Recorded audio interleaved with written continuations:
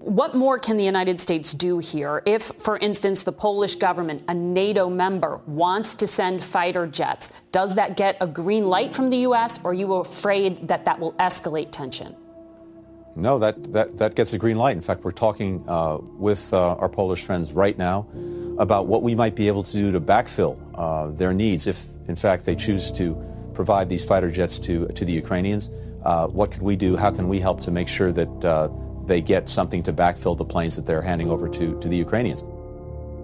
That was Secretary of State Antony Blinken on Face the Nation last Sunday, giving the green light to a Polish proposal to send MiG fighter jets to Ukraine to help that country fight a relentless Russian invasion. But by the end of the week, the deal was dead. President Biden vetoed the idea after U.S. intelligence and Pentagon officials raised concerns that, among other factors, the introduction of the planes would provoke the Russians even further and lead to an escalation of the conflict. It was, to be sure, a bitter disappointment to the Ukrainian government, whose president, Volodymyr Zelensky, has been literally pleading with the West for more firepower to save his country. We'll talk to a man in the middle of that controversy and much else involving the Ukraine crisis, the new EU ambassador to Poland, Mark Brzezinski, on this episode of Skullduggery. I do solemnly swear that I will faithfully execute the office of President of the United States and will, to the best of my ability, preserve, protect, and defend the Constitution of the United States. So help me God. So help me God. So help me God. So help me God. So help me God. So help me God. I'm Michael Isikoff, Chief Investigative Correspondent for Yahoo News. I'm Dan Kleidman, Editor-in-Chief of Yahoo News. And I'm Victoria Bassetti, a fellow at the Brennan Center for Justice. So I have to say, this reversal by the U.S. government about sending the MiG jets was really quite eye-popping to have on Sunday the Secretary of State saying it's got a green light, and then by the end of the week, Blinken's boss, the president, vetoes it after U.S. officials, intelligence officials, raised concerns, is kind of head-spinning given the enormity of this crisis. That doesn't mean that there weren't legitimate reasons to express concerns about sending MiG fighters into that conflict, but it sure isn't doing much to help the Ukrainians. Well, it's both eye-popping and head-spinning.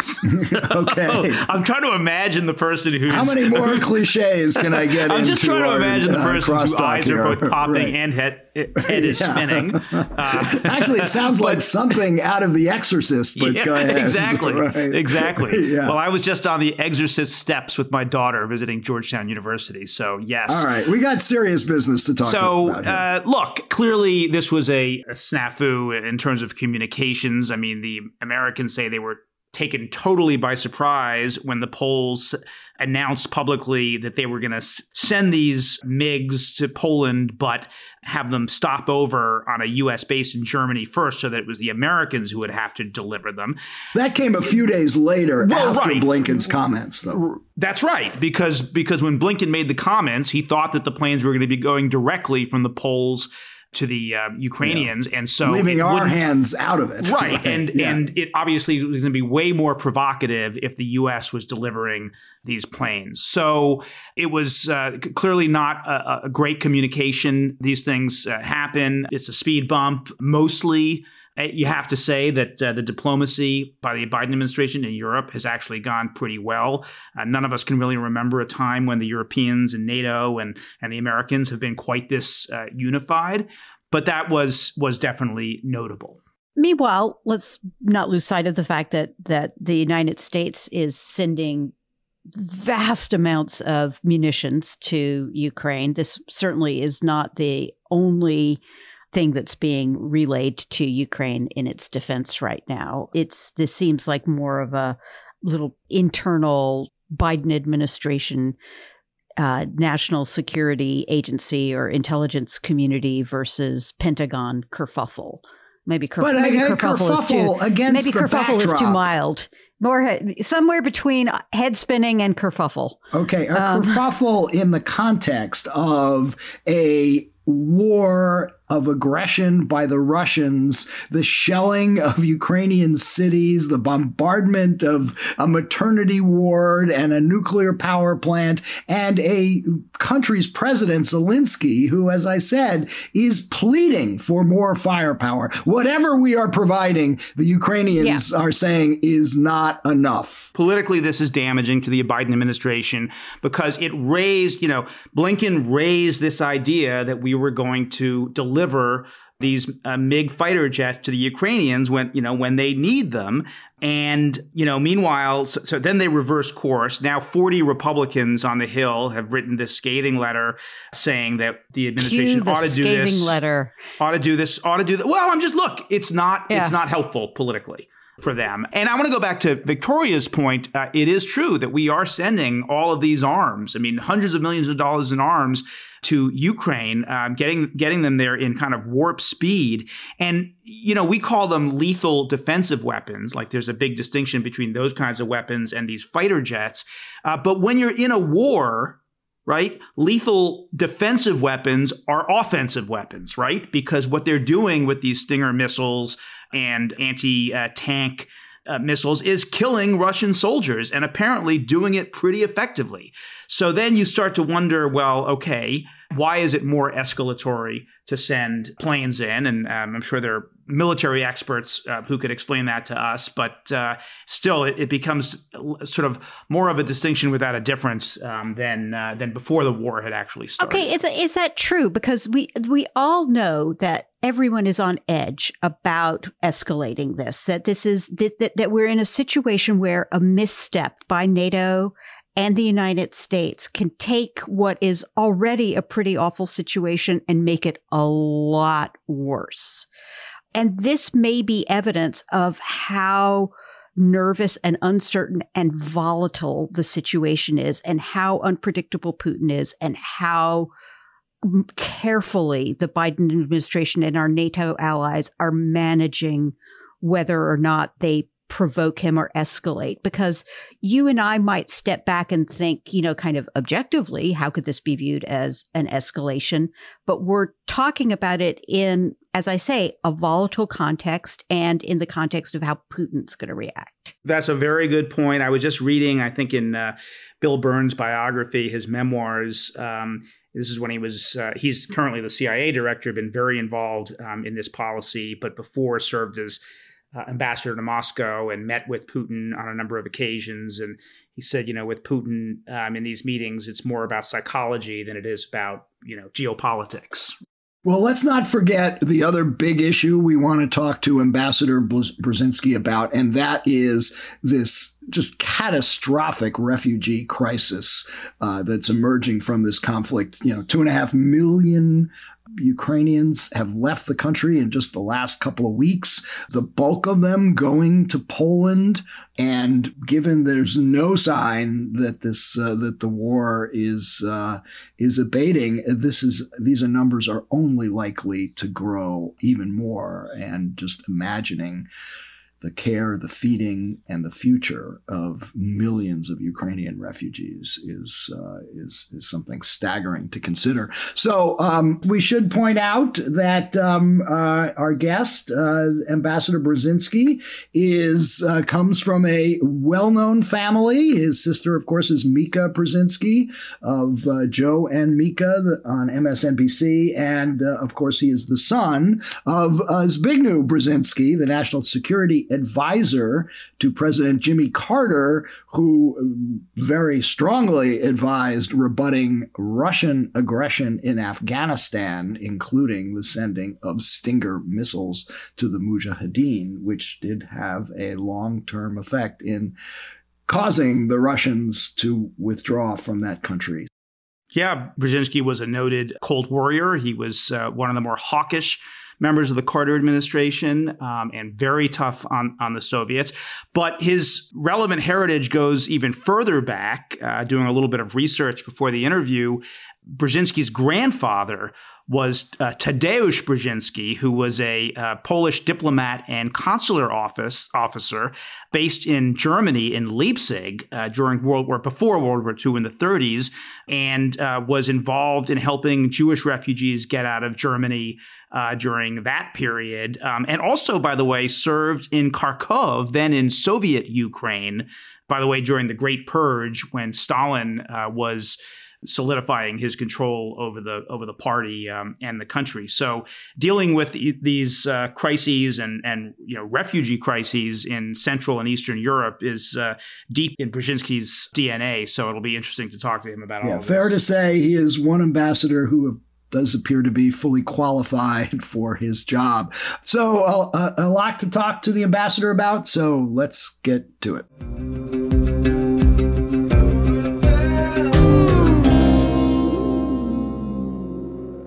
We are now joined by the U.S. Ambassador to Poland, Mark Brzezinski. Ambassador, welcome to Skullduggery. Thank you so much for having me. Ambassador, you are right in the middle of one of the world's biggest crisis right now. And I want to start off by asking you about the refugees pouring into Poland right now. The mayor of Warsaw said today we are dealing with the greatest migration crisis in the history of Europe since World War II. The situation is getting more and more difficult every day. 2.5 million Ukrainian refugees overall in just the last few weeks, 1.5 million of them in Poland. What's it like for the Poles right now? How are these refugees being cared for? What is their status right now? Sure. Well, Victoria, Michael, and Daniel, thank you again so much for having me today. And this is the story that I want to convey. It's a story about young people in Poland organizing primarily on social media and saying, let's go to the border. Let's go to the border and help people who we do not know, who often come in families primarily of women and children, who have very little idea about Poland, about the cities here and where to go, and saying to each other, let's help them. Let's bring them into our apartments. Let's get them food. Let's get their kids into schools. That is happening thousands upon thousands of times. And it is an amazing story of people who often are the children of victims themselves, because Poland over history has been a victimized country, an occupied country, a country that was oppressed and where terrible things, including the world's great tragedy, the Holocaust, has occurred. And these folks are running towards the fire, not away from the fire, to help those fleeing the fire. It's an amazing story. And, I was U.S. ambassador in Sweden for 4 years, and the Swedes rightfully say it has been hard for us to assimilate 1 million refugees who've come over here over the last 20 years. And Victoria, Michael, and Daniel, 1.5 million refugees have come from Ukraine to Poland in the last 10 days. It is an amazing movement of people. We don't know what Putin will do next. We don't know how many refugees will come to Poland. And when I say to Poland, many of them, anecdotally speaking, I can report to you, want to stay here because the language is similar. Ukrainian and Polish are both Slavic languages that, like Russian, they're very similar to each other. So the communication is easier. The food is similar, Ukrainian and Polish food. The people, at least from Western Ukraine, often have some semblance of an idea of Eastern Poland. And they all want to go back, the Ukrainians who have come here. They hope that Putin loses. They hope that their country wins against this attack, and that Ukraine is one day again free and that they can get back home quickly and rebuild their lives. Mr. Ambassador, just as a practical matter, how are they being cared for right now? How can the Poles absorb such an enormous number of refugees? Give us a sense of what it's like for these refugees right now. Sure. Well, let's start from where they're coming from. They're coming from Western Ukraine to 8 border crossings along the eastern border of Poland. And they, range from 2-lane roads to much bigger highway type through kind of wayfarers to people to get into Poland. That part of Poland is a kind of a logistics center generally for trucking between east and west trucks. And so there are many logistics trucking centers there that have been converted to makeshift refugee centers that allow people arriving to get a little bit of rest, but then once they can, move to the train stations, to the bus stations, to get bused into interior Poland, either Krakow or to Warsaw or to other cities around here where they are received. Like I'm in Warsaw right now, that's where I'm speaking to you from. And the mayor of this city, Rafał Trzaskowski, has dedicated one train station, Wschodnia Warszawa, and the stadium here to receive refugees to stay a little longer. But beyond that, the question is, can they be placed in apartments? Can they be placed in houses? There are actually very few apartments to rent here in Warsaw because the apartments have been scooped up by people renting them for Ukrainian refugees here. And so it's a little bit of a capacity issue. There is an understanding that some cities in Poland have bigger Ukrainian refugee communities like Wrocław in southwestern Poland, which has in the past taken thousands of Ukrainian refugees. And we know, Michael and Victoria and Daniel, from our own experience in America, that people go primarily to where their family is. And so Ukrainians are going to where their extended Ukrainian family is and hoping to settle there in apartments and so forth. And then the step is, can they find work here? And they have a right to work here? Can they get medical services here? And they have a right to the social service system.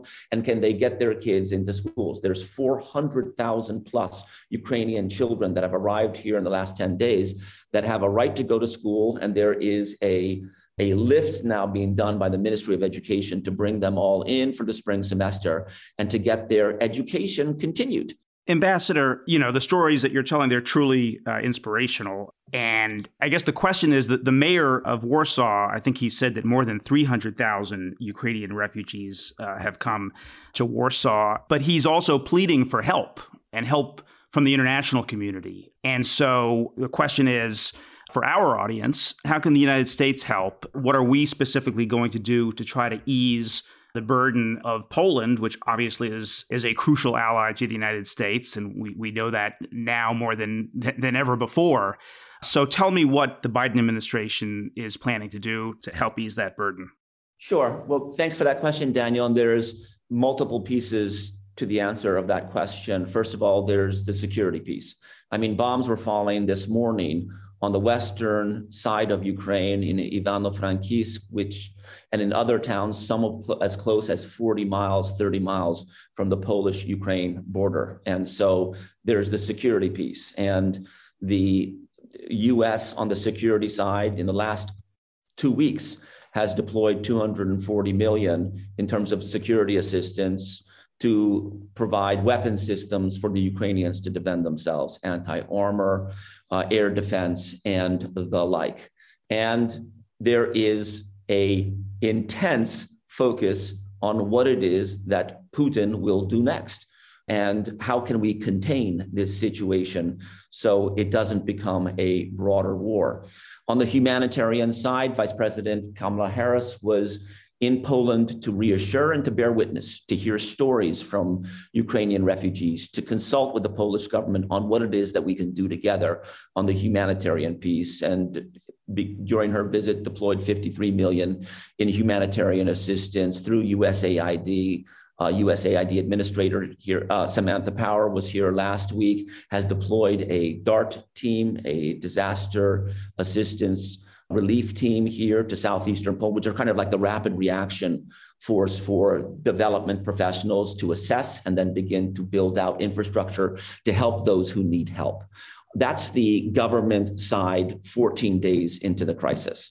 On the private side, Polish Red Cross, Polish Humanitarian Assistance, PHA, are taking donations from around the world. And when we are hearing at the U.S. Embassy from folks in America, organizations, individuals. We direct them to a number of different charities and NGOs, including those, among others, to make a contribution if you're willing. And at the same time, it's early days in this crisis. We do not know how many people will be here, and part of that is determined by what happens in Ukraine. Will the Ukrainians be able to fend off the Russians and regain sovereignty, or will it be an occupied country? That will determine a lot. Does that mean it's too early to make firm decisions about whether the United States will admit or how many refugees the United States should admit from Ukraine? I don't think it's too early to make those decisions. And I think that is what Vice President Harris promised to bring home to Washington when she gets home today from her visit to Eastern Europe here in Romania, to see what exactly the appropriate answer is by the U.S. government to that question. What is your recommendation on that score about how many refugees the U.S. should take in? Michael, I can tell you from the ground here, in consulting with just, media, I've been down to the border 3 times in the last week. And so I've spent a good amount of time anecdotally engaging with people. And most of the Ukrainian refugees I have met with want to stay close to the border because they believe they can still go home. There's a hope that this will somehow turn in Ukraine's favor and they will be able to get home within a couple months or within this year. So that is what I have been hearing here. I do think it was appropriate for Vice President Harris to convey to President Duda of Poland that she will go back to the United States and consult on what exactly will be the American response to that. So as welcoming as the Poles have been to Ukrainian refugees, there have also been reports that Black or Arab or Arabic refugees coming in from Ukraine have been mistreated at the Polish border. What do you know about that? I heard those reports at the beginning of this week and immediately went to the National Security Advisor of the Polish President, Paweł Szydło, because that is intensely important to us as Americans. We don't want refugees discriminated based on national origin. So went to him, got his promise that he would issue a basically guidance or missive through the border control here, that there will be no discrimination on the basis of national origin as refugees come into Poland. When Vice President Harris was here yesterday and today, she sat down with refugees who have come to Poland, Ukrainian and those of national origin and other than Ukrainian, to hear their stories. And so we were able to hear anecdotally some of the things that have happened and are pretty rigorously consulting with the Poles that does not happen. And from what I've heard the last few days, there has been really nothing that the U.S. Embassy has heard in terms of that. And we have continued to monitor it and to stay engaged with the Poles, that we are all in this together, that this is not just a Polish crisis, that it's an international crisis. It's good for the Americans to join you. And as we join you, we want no discrimination on the basis of national origin. As intense as the refugee crisis has been in Poland over the course of the last 2 weeks, there's signs that it may get even worse. As you indicated, there's bombing now in the west of Ukraine. Ukraine is a nation of, I think, more than 40 million people. Poland could see millions more. Is it prepared for that? It's a capacity question, Victoria. And what we have seen what's unique about this particular situation is that many of the refugees have been very quickly absorbed into the homes of Poles and assimilated, therefore, at least initially, into communities. To what degree those initially taken in will be welcome for the long term? How sustainable is this? How will folks coming in from eastern Ukraine, from east of Odessa, who know much less about Poland and much less about the system here, will be equally welcomed, is to be determined. Part of this is how long this crisis lasts. If it's a months-long crisis, that's one answer in terms of your question. If it's years and years, it's probably another. One just quick follow-up, because I know Mike has another question, but I just saw that Boris Johnson's government in Britain is now allowing for British citizens to take some number of Ukrainian refugees into their homes. Is that something that you would recommend the Biden administration do? Are you looking at that? Well, Boris Johnson, when he was here last week, said that they would take 200,000 Ukrainians, particularly those, as I remember, as he put it, who have family in Ukraine, and intake them into Great Britain.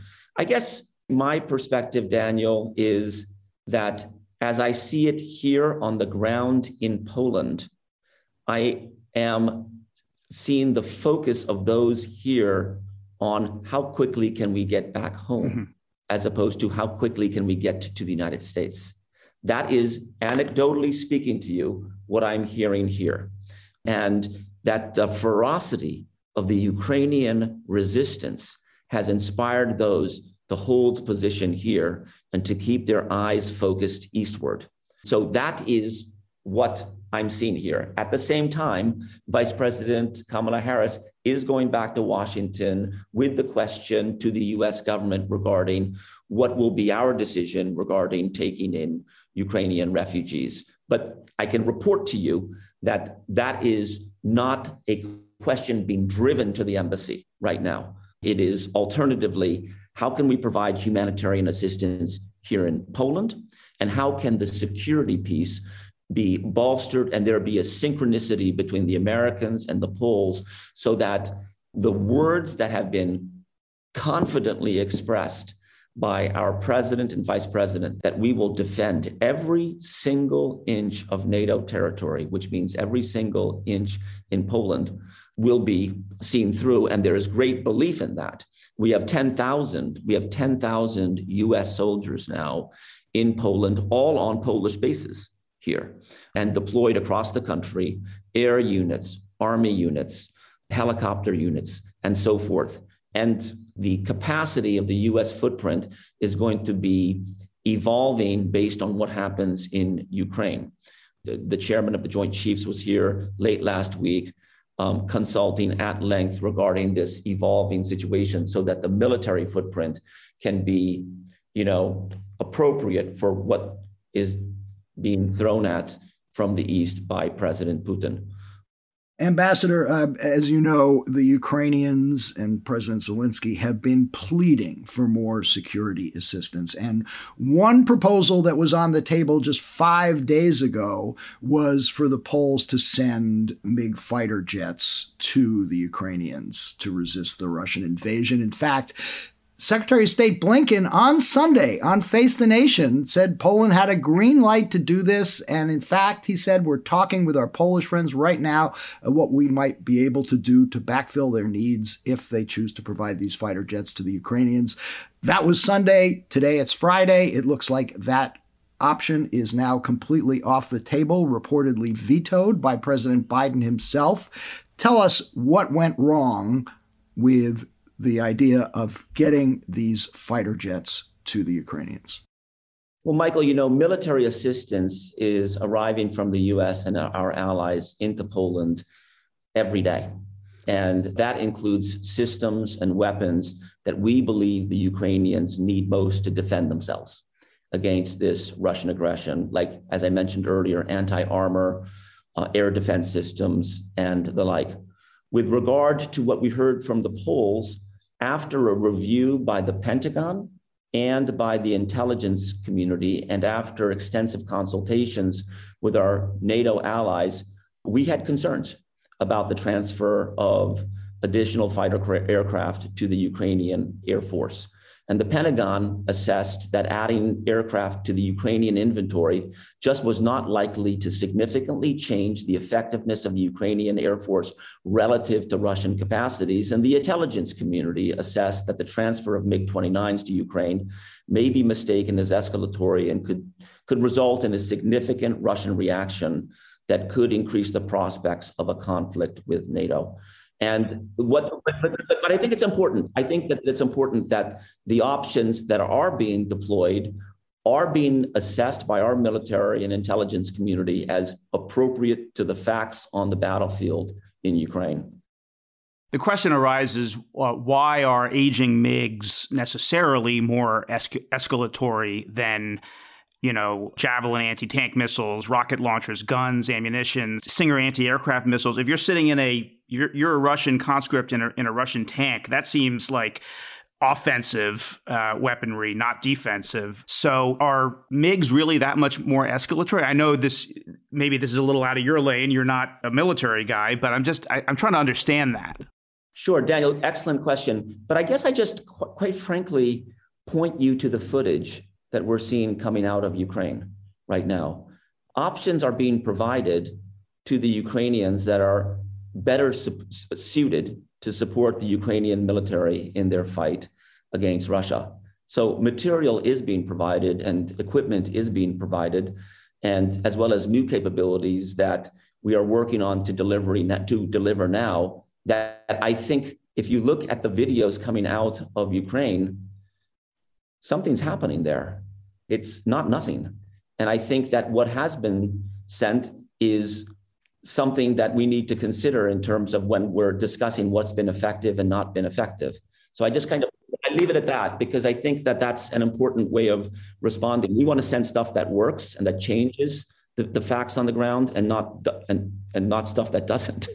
Ambassador, I was just struck by a phrase you used, that the U.S. intelligence community rejected the idea of the MiG fighter jets because they wanted to only send weapons that are, quote, appropriate to the facts on the battlefield. Now, the Ukrainians might say to that, we're fighting for our life right now. And you, U.S. intelligence officials in Washington, are telling us what is appropriate and what is not. I can see how they might take a little umbrage of that, but I guess the follow-up is, what more would be appropriate for the United States to provide the Ukrainians right now as the Russians move in on Kiev and start bombing Western Ukraine? Right. Well, what we have been sending and what we see as the Ukrainians needing to defend themselves against the Russians is anti-armor and air defense weapons. Is that it? Are there any more options on the table? Among other material that is being sent, humanitarian and otherwise. This is not a one-way conversation, as I think Daniel's question was. It's definitely a two-way conversation in terms of what works. But I referred, I think most appropriately, you should talk with the DoD in terms of how these assessments are being made, in terms of what works.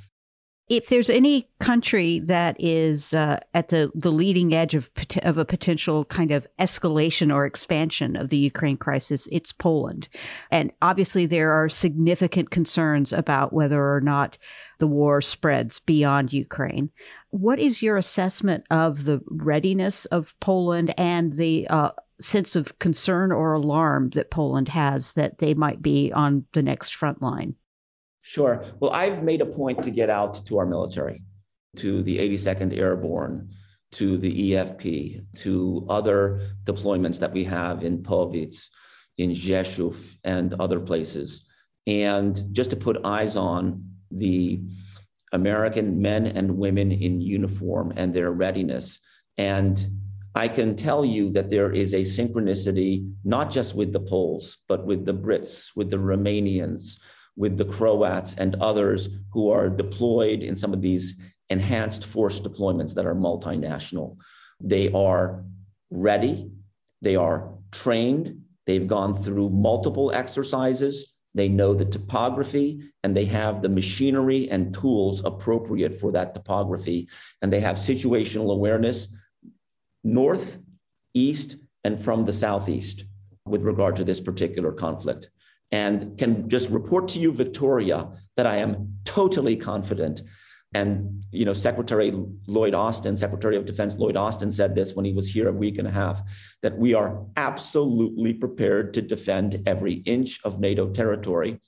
And as someone who was a Fulbright scholar in Poland 30 years ago, because I did a Fulbright here between 1991 and 1993, and saw what Poland was like before it was a member of NATO, who heard the anxiety and the uncertainty of just people on the street just after Soviet troops had left here.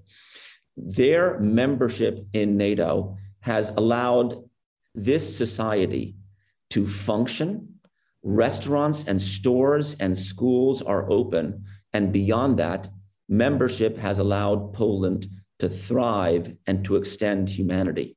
I would offer to you, Victoria, that the humanitarian rush to the border by the Poles might be less so if it weren't a member of NATO, that it would be riven with anxiety and uncertainty and fear about what will happen next, as opposed to now, which is in certain ways, what the Ukrainians are experiencing today is what we experienced in 1939 when the Nazis invaded Poland and we fell in 2 weeks. And we want to help these folks. They are us. And so there's an interdependence between what has happened through NATO membership and the American forces being here on the ground and the willingness and the confidence, really, of the Poles to extend themselves humanely that I want to report to you. So notwithstanding, Poland's membership in NATO, 2 weeks ago or 3 weeks ago, Poland was one of the countries that people were uncertain about in terms of where it would kind of align or how it would address what's going on. Tell us about those kind of 2 or 3 weeks before the Ukraine invasion started that tipped Poland to the point where it really kind of turned and more fully embraced NATO and its westward look. Sure. Well, I want to give a shout out to our intelligence community, because I think that this is in many ways the finest hour in terms of modern times of the U.S. intelligence community that has been making the call since early in the fall to our friends over here in Central and Eastern Europe regarding what is happening, regarding what are the defensive and offensive structures of the Russian military, and what are the Russian political leaders intending to do with it with regard to Ukraine. And that engagement has been consistent. The president decided to share, secret intelligence with our allies to get them prepared. And at first, I think there was questions from those receiving over here those intelligence briefings. Would Putin really do it? And the cacophony of briefings and engagements, which I was doing, I've been here, Victoria, in Poland for 6 weeks. I arrived here 6 weeks ago, and the drive-by, that I tried to do was to get to Polish officials, not just to get to know you, because I'm new here, but to get this intelligence in front of them and say, we have a common challenge here, and we need to be in solidarity. And over the last 6 weeks, the Poles saw what was happening and were able to, quite frankly, develop a posture of working with us to fully understand, first of all, the border situation, which is a complex system, 8 border crossings. What would Ukrainian refugees do when they were fleeing west? Where would they go? Oh, and by the way, where would the thousands of American citizens go when they crossed those borders into Poland? And I think that we had virtually a scientific, or not virtually, but in fact, a scientific understanding of that border situation in Rzeszów, Przemyśl, Medyka, and other places along that border, so that even when the worst happened, because the Poles were anticipating 500,000 refugees. We're now at 1.5 million, and in 10 days, we may be at 2.5 million, likely, because it's 150,000 a day now coming across the border here. There was a scientific and coherent understanding of what would happen, at least in terms of the border crossings. And that was the most immediate point of alarm between us all. Collateral to that, we have been engaging with the Poles across the board in terms of their relationship with America and in terms of their relationship with Europe, because we want as good a conversation going on with us, the US government, and as good as conversation as possible between the Poles, the EU, and European partners, because indeed we're all in this together. And the Poles in kind have really, I think, bumped up their game, Victoria, to get things better than they were in terms of the dialogue on rule of law, democracy. It's not perfect and it needs to get better, but certain very clear steps have been made by the Polish administration, not, I think, because they wanted to, but because they had to really have the kind of broad strategic alignment with us that they have. And I think the relationship is super strong because of that. Surely, while this was all going on in the lead up to the actual invasion, the Russians were counter-briefing. There must have been a furious kind of game of diplomatic chess going on in Poland. I can't imagine that your Russian counterpart wasn't also going into the Polish government and to members of the kind of the Polish official of the Polish cabinet trying to bring Poland over to its side. Can you tell us more about that chess game? Were you aware that you were, had a rival that you were briefing against? Sure, but without going to kind of too deeply into intelligence, it's not only the Russians and the Americans who have, intelligence services. The countries here have their own intelligence services. And I think their intelligence services were able to confirm what the Americans were saying. And so whatever the Russians were saying, the Americans were being kind of endorsed by the facts on the ground as others were seeing it as well. And the important piece of it, Victoria, I feel, is that President Biden understood where we were with our European partners and allies 6 months ago. And he realized that there need to be an enhanced consultation and engagement so that we would be positioned well when this happened. In other words, if we waited until February 1st to start intelligence briefings, we would not be as well off as we are today. And that was a gut call on part of our president, who has spent 5 decades understanding and learning the Europeans and building a network. I thought that was a superb call because it allowed Poland, which again has received 1.5 million refugees in 10 days. There's all kinds of news reports every day about alarming and scary things happening just across the border. And there is a lot of reassurance felt here that I think is the result of this intensive engagement over the last 6 months. When I go on Polish television, I say Polska jest bezpieczna, Poland is safe, and Polska jest zabezpieczona, Poland is secure. And people say, we know, we believe it. And that's thanks to the president's gut call. Well, let me ask you just to follow up, because you mentioned that you've only been in Poland for 6 weeks. And in fact, filling ambassadorial vacancies has been one of the hardest things that the Biden administration has had right now. At the end of last year, almost half of all U.S. ambassadorial posts were empty, including, I think, at this point, many of the Baltic countries still do not have U.S. ambassadors. I don't believe that there's one in Estonia right now, although or in you Ukraine. Might be able. Has the failure of the Senate to take up Biden's nominees for a variety of these posts hobbled U.S. efforts? I mean, is it still a problem? Are you seeing its effects? Well, Secretary Blinken made that just a couple of days ago clear that he needs to get his team in place. I mean, there's no U.S. ambassador in Germany, in the Czech Republic, as you said, in Ukraine.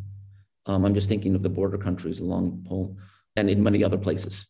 That is no question hobbling in terms of our engagement. We have a fantastic team at U.S. Embassy, Warsaw, and I am a member of that team, and every member is working their tails off on this crisis. And so every additional person, including the chief of mission, has to get out to their post to deal with this. We have a situation in which Putin may be trying to break Europe.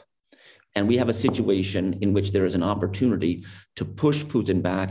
And the next year or two could be the best 2 years for the next 150 years in terms of European or transatlantic history. So we have an opportunity for something bad or something good to happen. We need every player on the field in a big way. And so Secretary Blinken made that clear.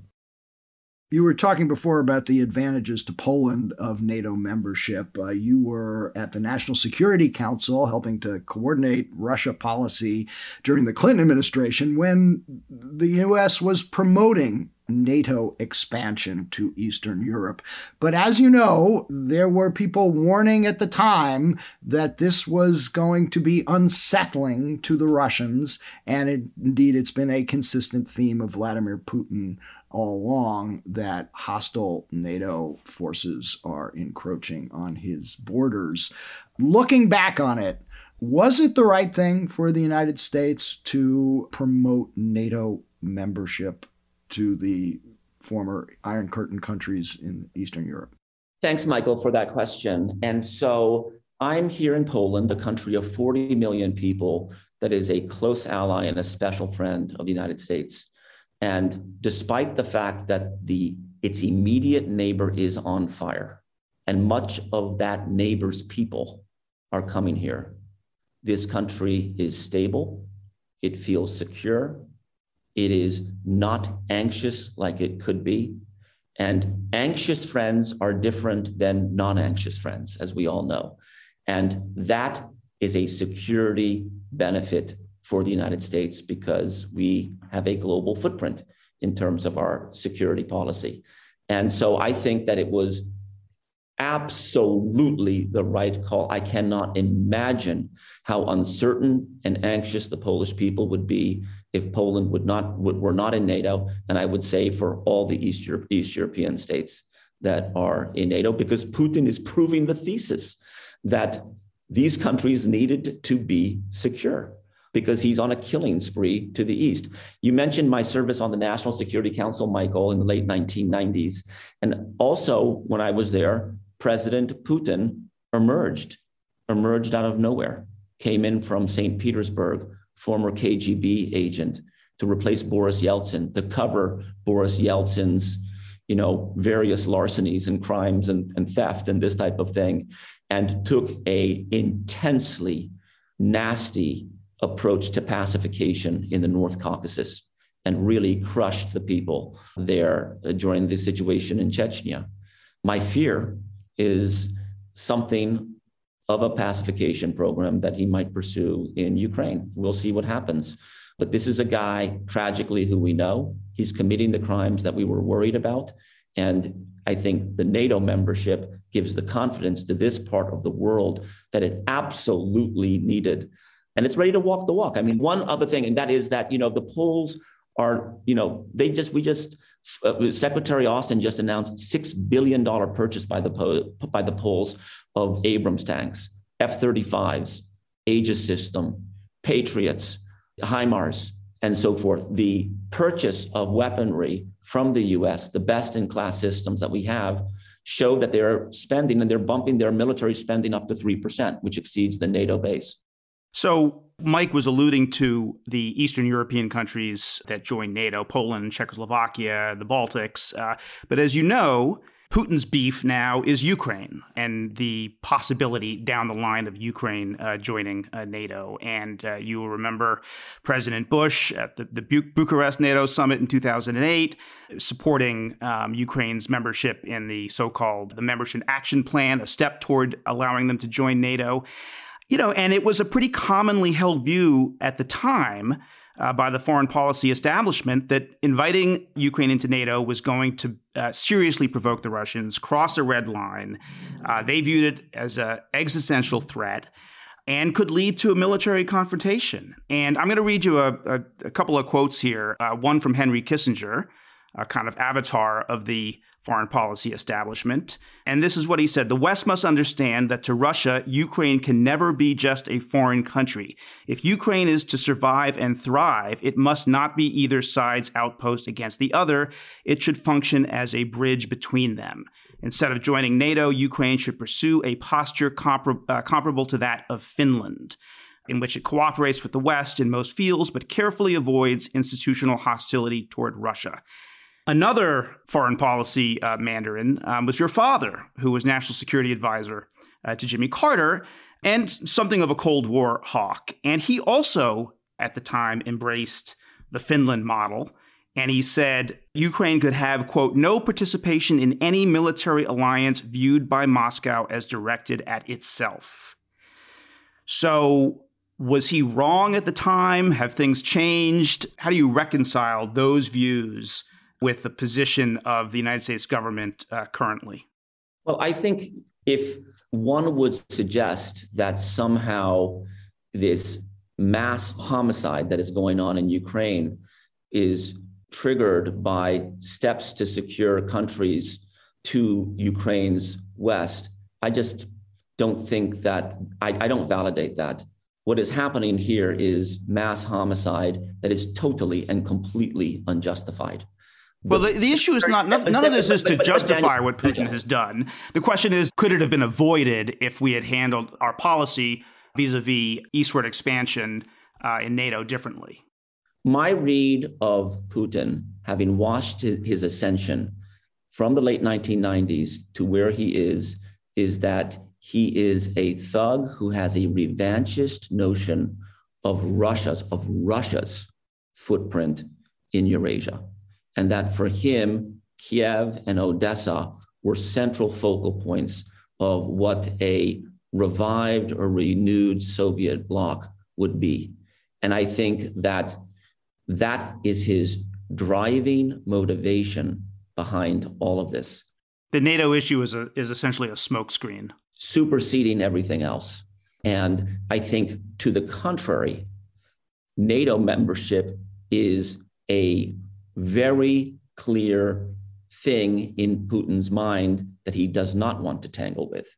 Because as Secretary Austin made clear, NATO has 1.9 million soldiers, in uniform under arms versus the Russian military, which is less than 200,000, and do the math, was basically his point. I think it's an incredibly important stabilizing point in the transatlantic community and Eurasia. If Putin is in fact a thug who's determined to expand Russian power and influence, is there any diplomatic off-ramp at this point? And if so, what is it? It's a great question, Michael. And I think that Secretary of State Blinken and National Security Advisor Sullivan have offered the folks around Putin continuously off-ramps, and quite appropriately, because we want the bloodshed to end and for this to stop. What is that off-ramp? Is it accepting Russian control of eastern Ukraine and accepting the annexation of Crimea? Is that the diplomatic solution here? I think what may result in the use of that off-ramp is the pressure put on Putin by those close to him from devastating sanctions, from diplomatic isolation, and other measures that are painful to those who can get to him and say, would you stop this? This is insanity. So I'm glad that those diplomatic off-ramps are being offered, despite the fact that we're, having to prepare for every contingency. So just to be clear, the U.S. could accept Russian control of eastern Ukraine and Crimea in exchange for a withdrawal of Russian military forces from the rest of the country.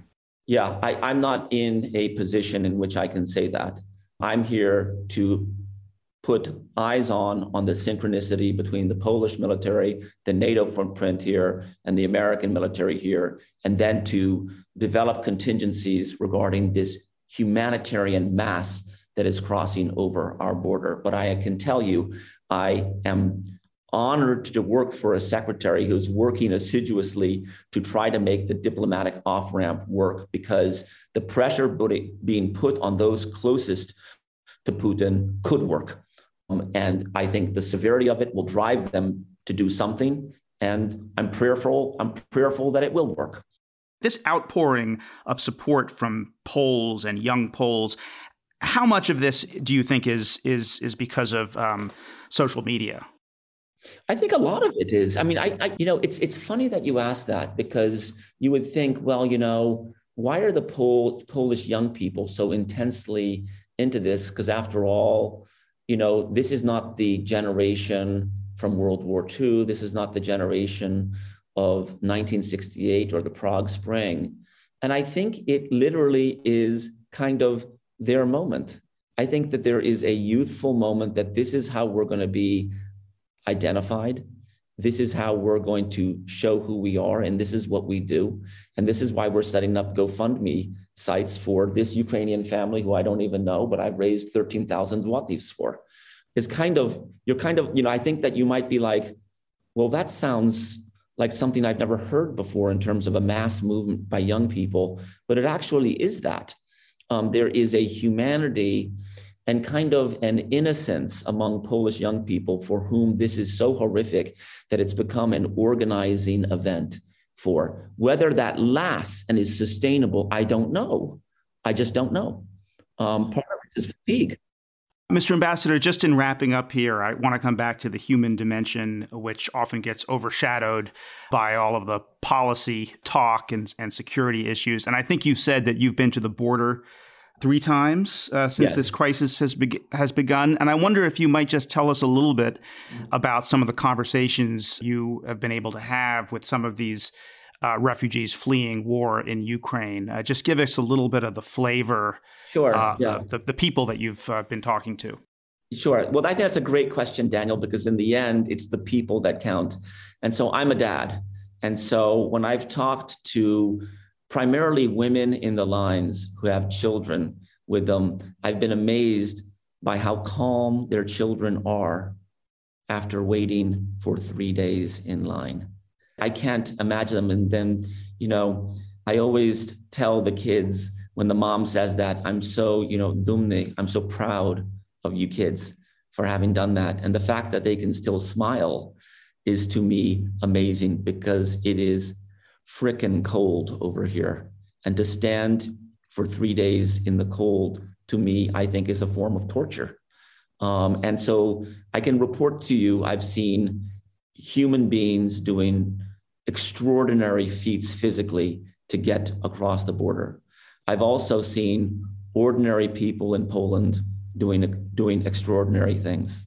And to me, that's the most beautiful thing you can say about humanity, about someone who maybe themselves doesn't have a job, but they jump in their car, organize with friends to go help someone who they don't know, and they probably will not know in the future, but to bring them someplace and to feel good about that and to then do it again. That's happening thousands upon thousands of times. And I'm so honored to be the president's personal representative to Poland to really try to share this story through you 3 and through as many other people as possible, because it's a great story out of a terrible story. In certain ways, it's the combination of something ancient, some kind of connectivity between these 2 Slavic countries, and then something modern, people organizing by iPhones and through social and through other ways to do something that really, Daniel, hasn't happened in this part of the world when people were victimized historically. And there's been many, many iterations of that, including the worst kinds. And that's helping each other to a mass degree like you see today. It's an awesome story. I welcome you 3, Victoria, Daniel, and Michael, here to see it yourself. But I'm pleased to tell it to you today. Mr. Ambassador, thanks for joining us. We appreciate it. Thank you, Michael. Thank you, Daniel. Thank you, Victoria.